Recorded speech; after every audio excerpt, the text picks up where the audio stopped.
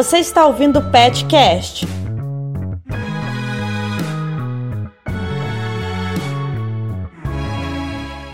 Então estamos aqui com a Manuela Roland, ela é coordenadora do OMA, Centro de Direitos Humanos em Empresas. Manuela, obrigada por ter vindo aqui no PetCast. Eu que agradeço o convite, né? É importante, eu acho até, inclusive, a gente ter esse espaço para divulgação intramuros, né, das pesquisas, das atividades que a gente desenvolve na universidade, porque muitas vezes o trabalho da gente acaba sendo mais conhecido, mais notado fora da universidade do que dentro. Então, eu que agradeço o convite e a oportunidade aqui de falar um pouquinho do trabalho do OMA. O OMA, ele é um projeto que se iniciou em 2012, não é isso, Manuela? Ele começou, assim, em final de 2011 e nossa primeira atividade foi realmente 2012, na época do Rio+20, né, naquela perspectiva de organização de atividades no âmbito da Cúpula dos Povos, e nós implementamos a primeira atividade junto com atores da sociedade civil e outros centros acadêmicos no âmbito da Cúpula dos Povos no Rio. O OMA, ele tem como uma finalidade assim, inicial, consolidar até isso que as pessoas conhecem, né, mais fora do Brasil, na Europa, nos Estados Unidos, como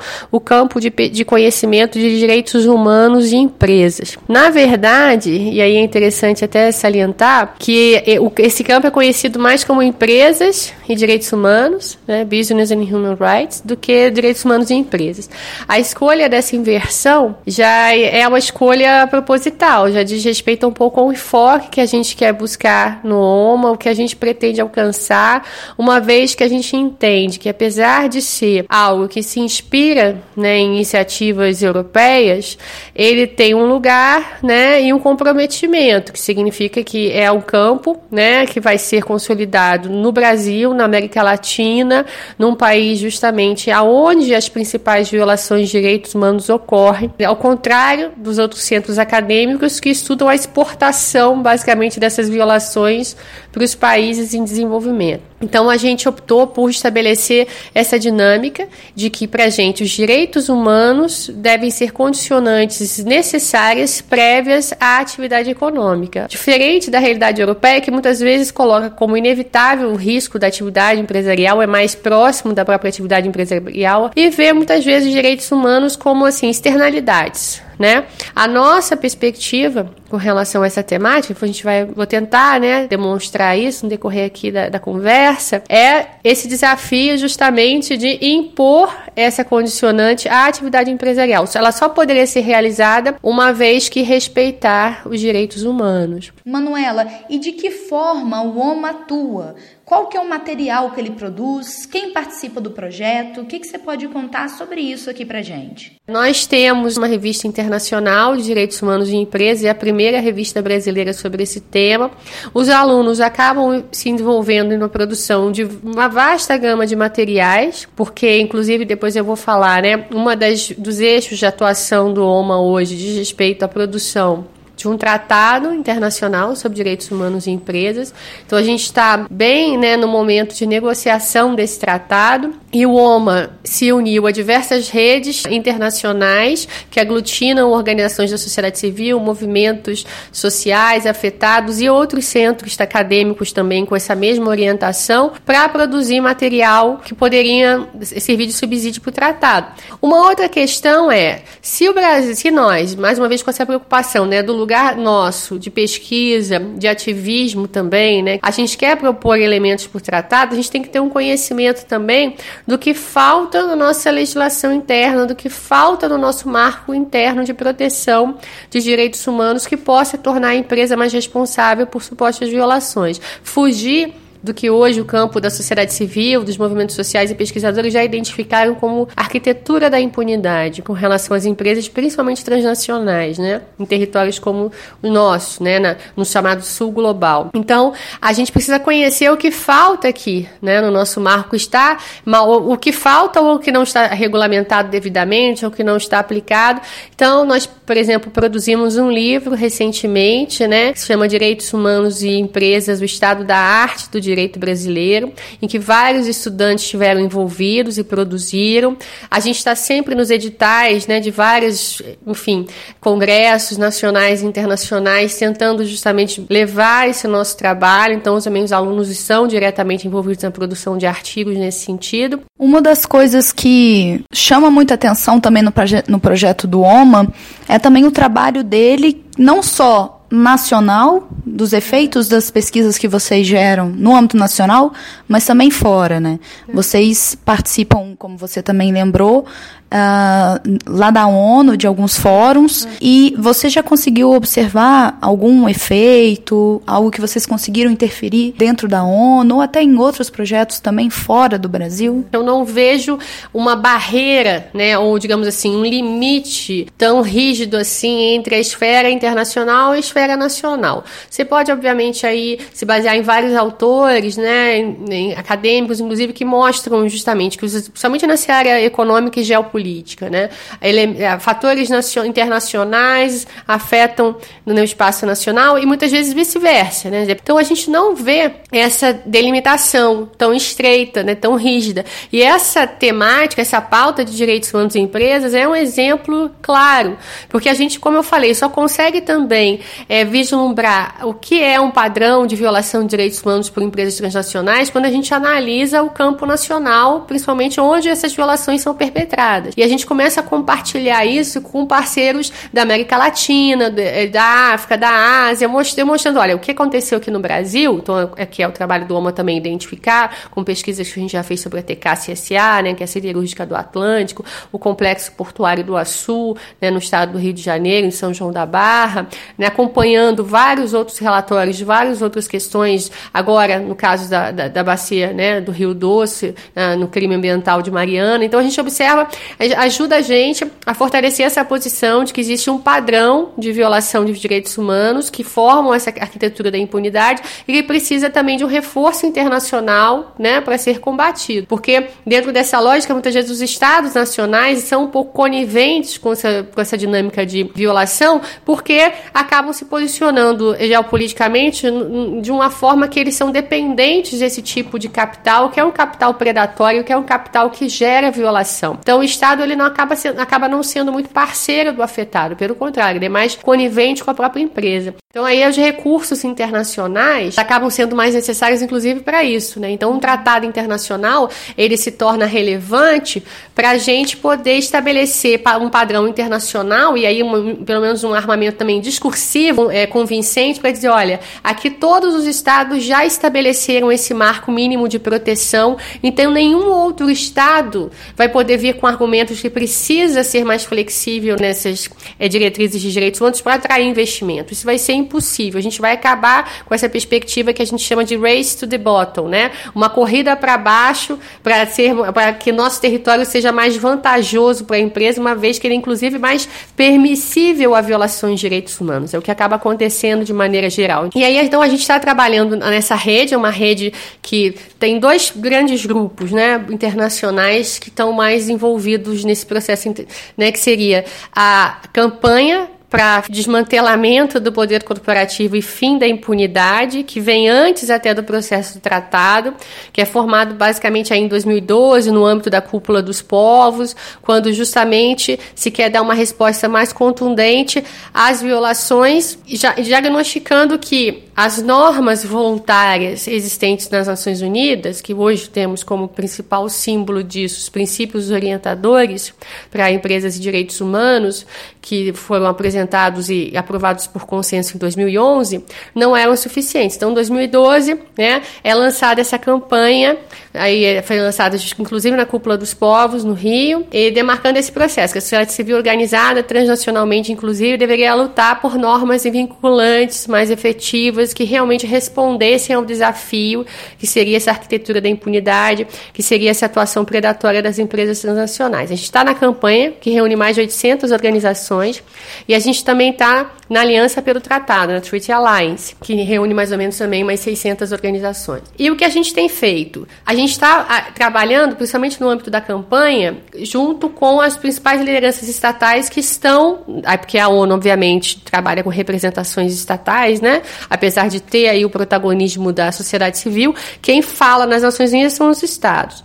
Então, quem está auxiliando essa agenda por parte dos estados seria o Equador, que tem a presidência do processo de negociação do tratado hoje, das sessões, né, de negociação, e a África do Sul. Então, nós temos uma grande proximidade com o Equador, a gente já forneceu vários elementos e aquilo que a gente observa como de resultado positivo hoje é que a gente conseguiu, pelo menos, barrar o boicote que potências, né, como por caso da União Europeia, têm tentado fazer o processo desde o início. Então, só o fato da gente ter conseguido se organizar como um eixo realmente coeso, né, informado, tem conseguido capacitar várias organizações da sociedade civil distribuindo material, a gente conseguiu que o processo se mantivesse relevante, essa agenda continuasse forte nas Nações Unidas e resistisse ao boicote que até hoje tem sido tentado pelas Nações Unidas, pela União Europeia, por exemplo. E outro aspecto também interessante é que a gente faz uma advocacy também no governo brasileiro, para justamente criar, né, no governo brasileiro um posicionamento mais forte, uma pressão de dentro para que ele se envolva mais no processo do tratado.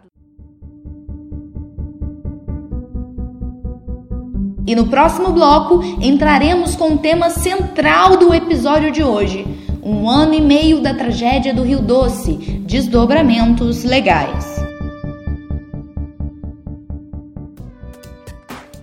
O Pet Facom vai para Brasília, mas não é de férias não.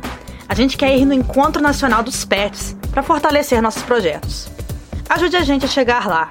A viagem é longa. Participe do nosso financiamento coletivo. O link está na descrição desse podcast.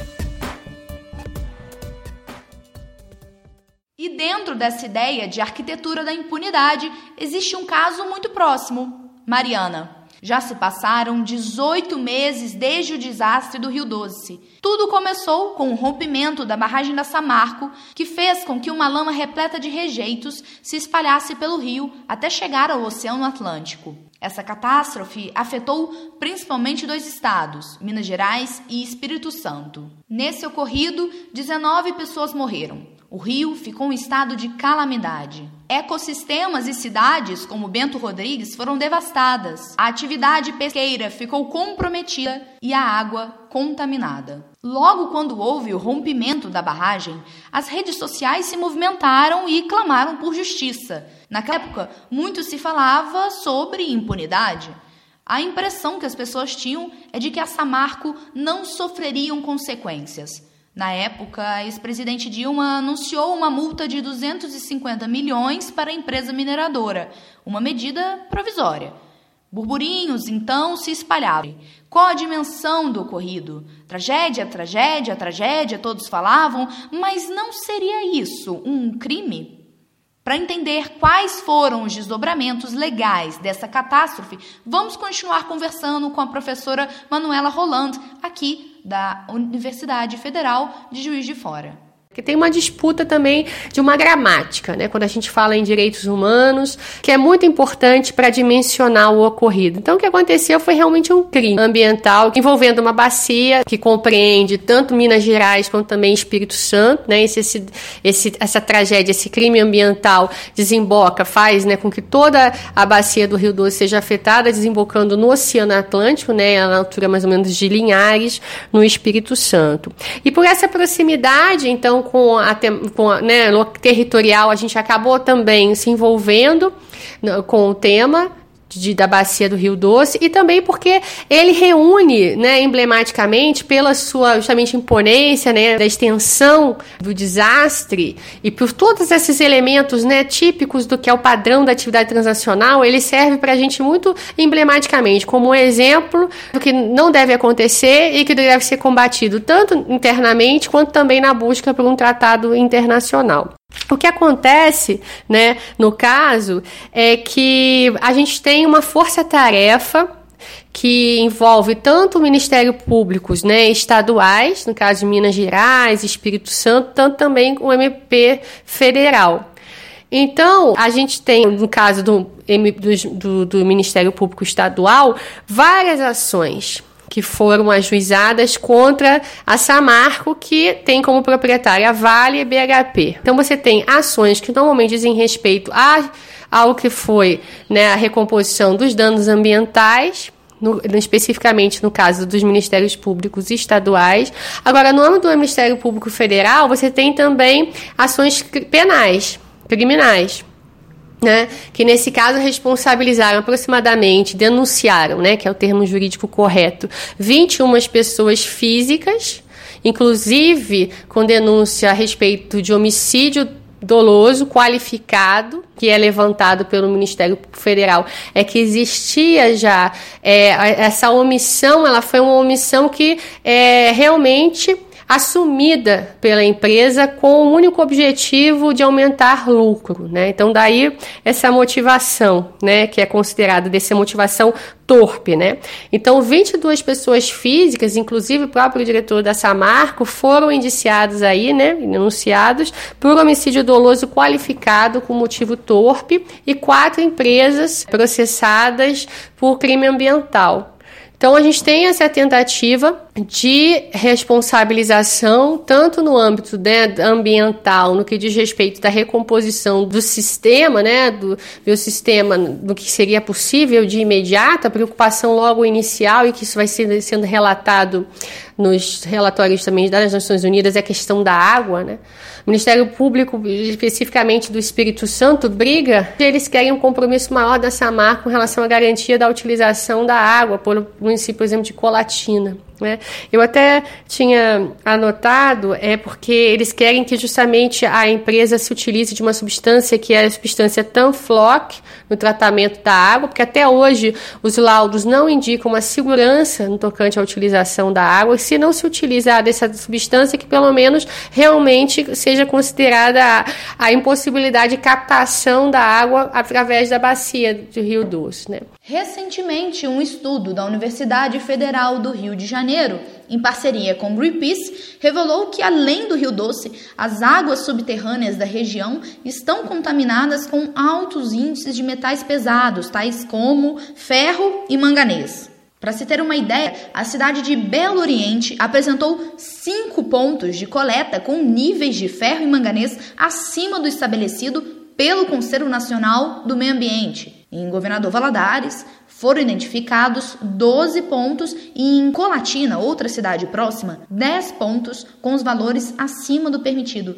Segundo o estudo, a água desses locais não é adequada nem para o consumo humano e nem para a irrigação de plantas. A longo prazo, a exposição ao manganês pode causar problemas neurológicos semelhantes ao mal de Parkinson. Já o ferro, em quantidades acima das permitidas, pode danificar rins, fígado e o sistema digestivo. Porque até hoje, o que a gente observa é que por conta justamente de toda essa lógica que é intrínseca à dinâmica voluntarista, da responsabilidade social empresarial, a empresa ela toma muito a direção do processo, o caminhamento do processo. Ela mesma é a culpada, mas ao mesmo tempo ela mesma diz qual a extensão da sua responsabilidade, aquilo que ela pode fazer, como ela vai fazer, como ela vai reparar, né? Então, os laudos muitas vezes são fornecidos por empresas pagas e contratadas pela própria empresa também responsável. Então, isso não traz muita segurança, né? O Ministério Público, até hoje, não obteve muita segurança com relação a essas informações que têm sido passadas pela empresa, né?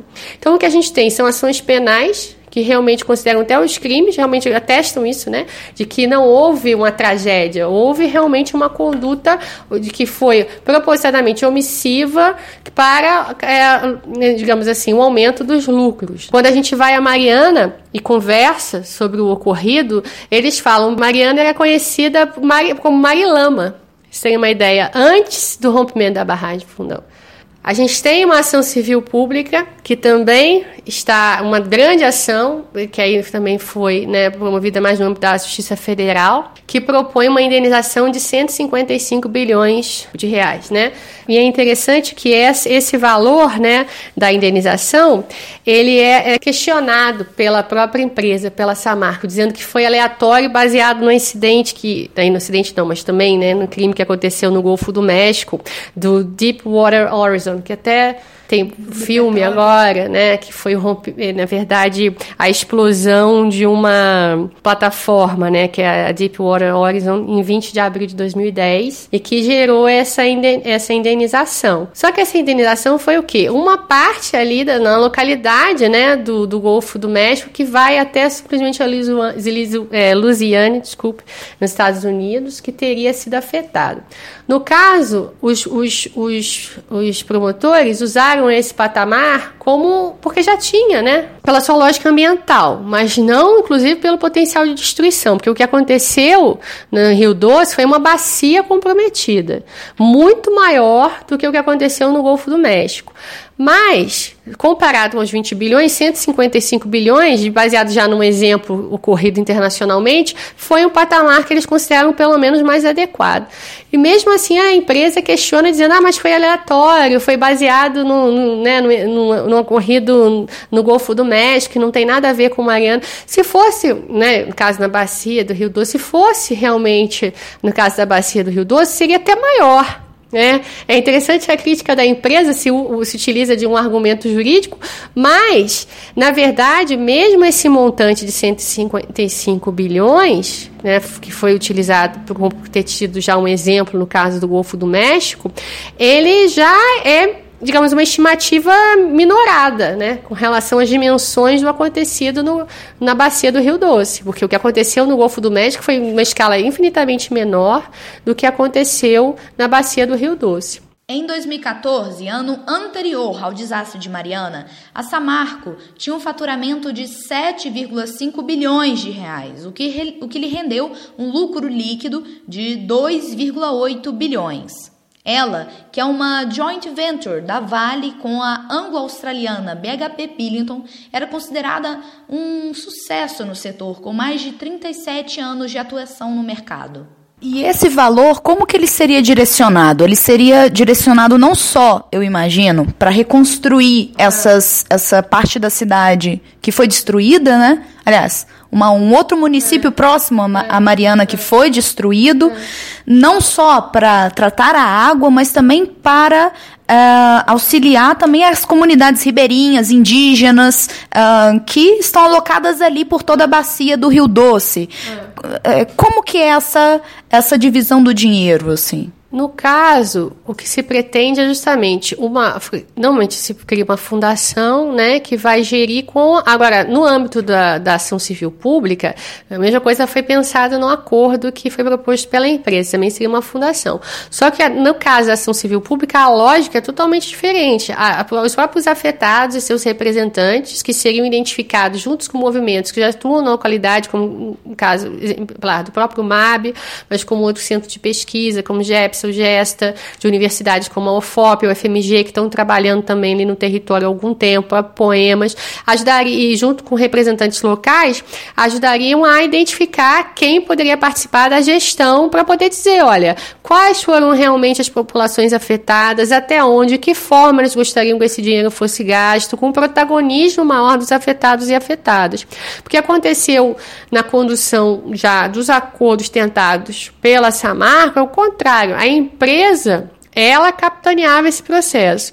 Justamente quando a gente vai nos eventos de avaliação do crime, a fala dos afetados é nesse sentido, olha, o rejeito, ele chegou, que é uma questão de vocabulário, né? Porque muita gente no início falou lama, e como a mídia colocava a lama de Mariana, não, a lama você sabe o que tem, a água e barro, né? No rejeito você não sabe nem o que tem. Eles não sabiam nem a gravidade tóxica, né, do que se estaria ali, né, efetivamente em contato com essas populações, com os lençóis freáticos, né, com todo o ambiente local. Mas a própria empresa dizia quem seria ou não afetado. Então a gente ouvia depoimento de gente que dizia assim, olha, o rejeito estava na porta da soleira da minha porta e eu não fui incluída na listagem de afetado. Porque todo o processo, ao mesmo tempo, logo de início, né, foi capitaneado pela empresa. Depois entram esses atores públicos justamente tentando corrigir isso que se observa como uma forma de captura, né, inclusive das reparações, da dinâmica de reparação por parte da empresa e seus interesses. Então, teria toda uma dinâmica com o auxílio do MP, né, que buscaria a maior representatividade possível dos afetados na gestão dessa indenização, né? Claro que um dano como esse, né, é algo que a gente não consegue realmente conceber, né? É muito difícil. Se você for pensar, quem é afetado? Né? São questões que a gente vai tornando viável, mas é uma indenização incalculável, aquela que seria... E uma forma de gestão também que teria que ter uma outra forma de reflexão com relação à manutenção das populações, a preservação das suas atividades tradicionais, o contato com o rio. É algo que você não tem nem como resgatar. A gente tem o registro de populações indígenas como o povo Krenak, né, que até que eles têm agora um documentário que foi lançado com a ajuda do MAB sobre o povo Krenak na bacia do Rio Doce, que é a segunda vez que eles são afetados pela Vale. Na década de 60, 70, no âmbito, né, logo no decorrer do regime militar, eles estavam resistindo ao avanço da ferrovia da Vale e eles foram considerados inimigos do Estado.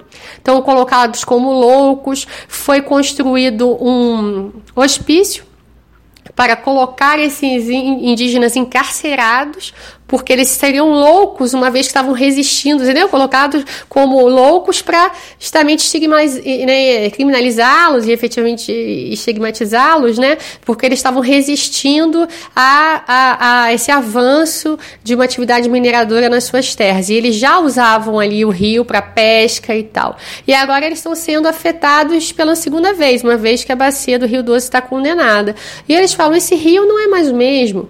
Nós não temos mais os mesmos peixes que nós costumávamos pescar.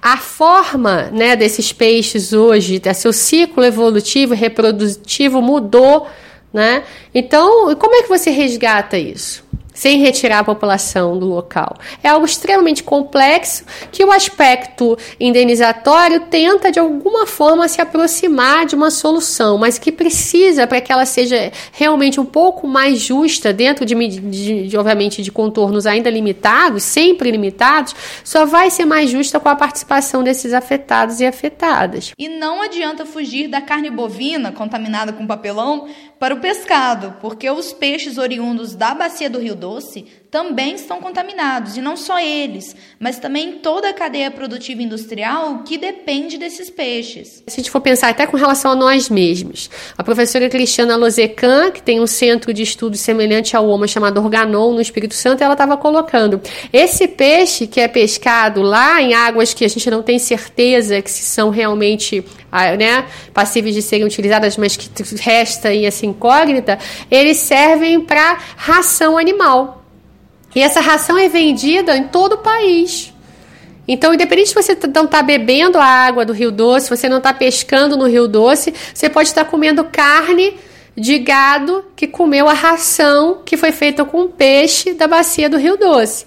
Então, qual é a dimensão de uma tragédia como essa? Porque quando a gente trabalha dentro dessa temática de direitos humanos em empresas, obviamente que vem a discussão, a perspectiva de modelos de desenvolvimento. Né? O que a gente está falando de desenvolvimento?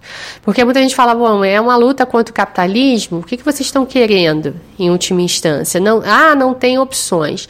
Primeiro, né, vou falar genericamente, há várias formas de resistência alternativas já econômicas em vários campos, né, que fogem a esse modelo mais predatório, só que são completamente invisibilizados. Então, nessa campanha para o tratado, uma das perspectivas que tenta se trazer é justamente a visibilização de alternativas que são bem-sucedidas, que já estão acontecendo em vários territórios e que rechaçam, por exemplo, a indústria de sementes transgênicas, rechaçam a indústria alimentícia, territórios de mineração. A Colômbia agora aprovou uma legislação que está sendo propagada, né, em vários setores e mídias alternativas, obviamente que não chega à grande mídia, de aprovação, então, portanto, de uma lei que consagra territórios livres de mineração. A população aprovou um plebiscito que recusa que em determinadas regiões se desenvolva atividade mineradora. Então, Então, é uma escolha, deve ser uma escolha das populações com a compreensão de que há outras possibilidades. Lá, justamente no aniversário logo de 6 meses de Mariana, quando eu estava, foi colocada essa questão. Mariana existe há quantos séculos? Né? Então, não existiria a Mariana se não houvesse a mineração. A mineração traz desenvolvimento. Há alguns geógrafos que usam até essa expressão, né? Que o desenvolvimento brasileiro, normalmente, com essas indústrias extrativistas, né? E a venda de commodities, é o desenvolver a pessoa do território. A dependência econômica de Mariana e de cidades próximas com a mineração é tão grande que elas se encontram em crise desde a tragédia. É que a arrecadação se dá principalmente através de uma taxa chamada compensação financeira pela exploração dos recursos minerais, ou CEFEM. Os valores obtidos pelo município, principalmente de Mariana, com a exploração do minério de ferro pelas gigantes Vale e Samarco, já registra queda há 3 anos. E após a tragédia, a Samarco suspendeu suas atividades e a Vale teve sua exploração mineral em Mariana reduzida em torno de 60%. O que em 2013 era uma média de 6,5 milhões de reais mensais arrecadados através dessa CEFEM, dessa taxa, em 2014 passou para 5,5 milhões mensais e chegou a 4 milhões mensais no primeiro semestre de 2015. Já nos primeiros 6 meses de 2016, essa taxa, a CEFEM, rendeu aos cofres públicos do município de Mariana menos de 800 mil reais mensais. E para diversificar a arrecadação do município, o prefeito Duarte Júnior assinou no dia 2 desse mês, em Belo Horizonte, um convênio para a construção de um distrito industrial em Mariana. O investimento é de aproximadamente 20 milhões de reais. Os recursos virão fornecidos pela Fundação Renova, que foi criada e é mantida pela própria Samarco para gerir as ações de recuperação da área afetada pela tragédia. Também participam do convênio o Banco de Desenvolvimento de Minas Gerais, o BDMG, que vai administrar a verba, e o Instituto de Desenvolvimento Integrado de Minas Gerais, o INDE, responsável pelas buscas de empresas interessadas em se instalar em Mariana. Quando eu estava justamente lá também nesse dia, o prefeito, na época de Mariana, fez essa fala dizendo assim, vocês querem questionar aqui, responsabilizar a empresa, depois não reclamem que vocês não vão ter moradia, saúde, educação, porque com, né, obviamente, o que nós recolhemos da atividade empresarial é que nós temos, né, que nos propicia o desenvolvimento, quer dizer, então significa que vale a pena a violação de direitos humanos em prol de um suposto desenvolvimento. Ele foi, obviamente, xingado, né, criticado, mas acabou sendo reeleito, né? Ele acabou sendo reeleito. E o que a gente tem que reverter é essa lógica de que o risco da atividade, ele requer, né, ou ele traz intrinsecamente a violação dos direitos humanos. Esse é um paradigma ideológico, que é a favor do capital. Ele não diz respeito à natureza de uma suposta geração de riqueza. Quer dizer, aí não é necessariamente essa a única opção. O que é importante dizer é, há alternativas, elas são muitas vezes invisibilizadas, porque não é do interesse de quem, né, está tanto no setor público como no setor privado, porque muitas vezes as pessoas do setor público são eleitas com o capital dessas indústrias privadas, então o financiamento de campanhas está por aí, uma série de outros elementos que a gente tem observado, inclusive hoje na mídia, mas é possível sim. Só que a gente tem que procurar essas informações, observar esses exemplos, divulgar esses exemplos, e a população tem que estar disposta. Manuela, obrigada por conversar conosco aqui no Petcast. Obrigada, eu que agradeço. Enfim, a gente está sempre à disposição para falar do trabalho do OMA, enfim, dessas questões. Obrigada. É impossível não se entristecer ao ver uma realidade como a do crime ambiental do Rio Doce. No podcast de hoje, debatemos um pouco sobre as consequências legais geradas para a empresa Samarco. Mas ainda em 1985, no jornal Cometa Itabirano, Drummond publicou um poema que parece ter sido escrito há 1 ano e meio atrás, tamanha a similaridade com os acontecimentos. Terminamos o episódio de hoje com esse poema e até semana que vem. O rio é doce, a Vale amarga. Ai, antes fosse mais leve a carga entre estatais e multinacionais, quantos ais? A dívida interna, a dívida externa, a dívida eterna.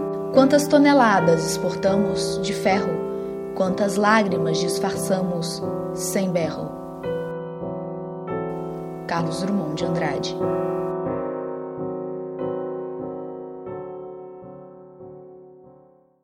Ficha técnica. Locução: Ana Lívia Faria. Edição: Isabela Gonçalves. Roteiro: Cristine Garibaldi. Jornalismo: Pedro Augusto Figueiredo. Orientação do PetCast: Letícia Perani. Orientação do Pet Facom: Francisco Pimenta.